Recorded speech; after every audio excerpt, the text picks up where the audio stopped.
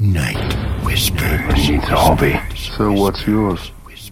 Resurrection. It's a hotbed of revolutionary activity. Revolution? Revolution! That's great! I'm completely on top of that. We speak of revolution. Revolution? This revolution is gonna make us a fortune.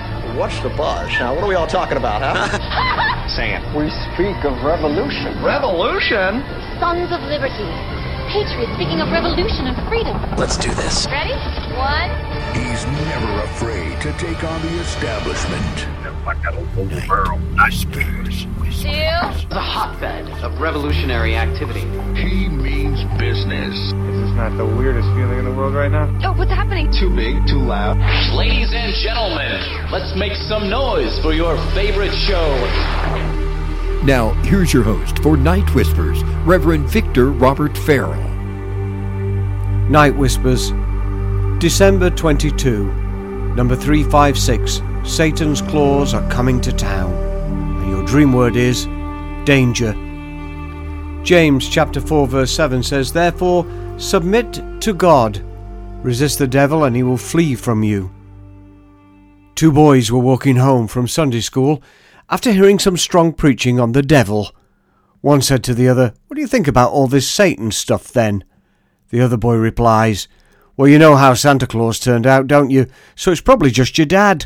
Well, I wish Satan was just your dad playing around and fooling with you, but unfortunately he isn't.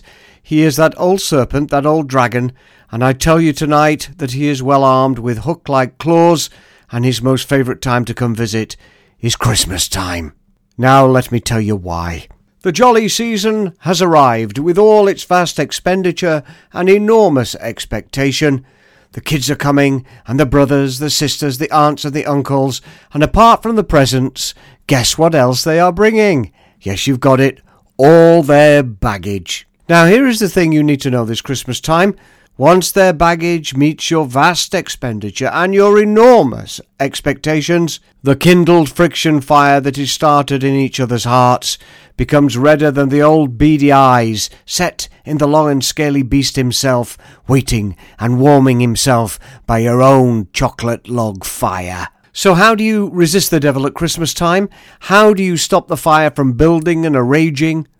Well, stop building it in the first place, and stop stoking it in the second. Therefore, this Christmas time, do not overextend yourself or overexpend yourself. Make sure your reserves are intact. Yes, rest and retire as much as you can. Chill out. Getting rid of your probably totally unrealistic expectations will really help you to do this, you know. Indeed, I recommend that you don't have any expectations at all concerning other people. Let dogs be dogs and let cats be cats. And as for the rats, well, you probably shouldn't have invited them in the first place. You know what I mean. Now, if you do not take my advice this Christmas and lower both your expenditure and your expectations, then you better watch out and you better take care, because Satan's claws are coming to town, and they're probably going to cut you to the heart and make you bleed. Listen, be sober, be vigilant, because your adversary the devil walks about like a roaring lion, seeking whom he may devour.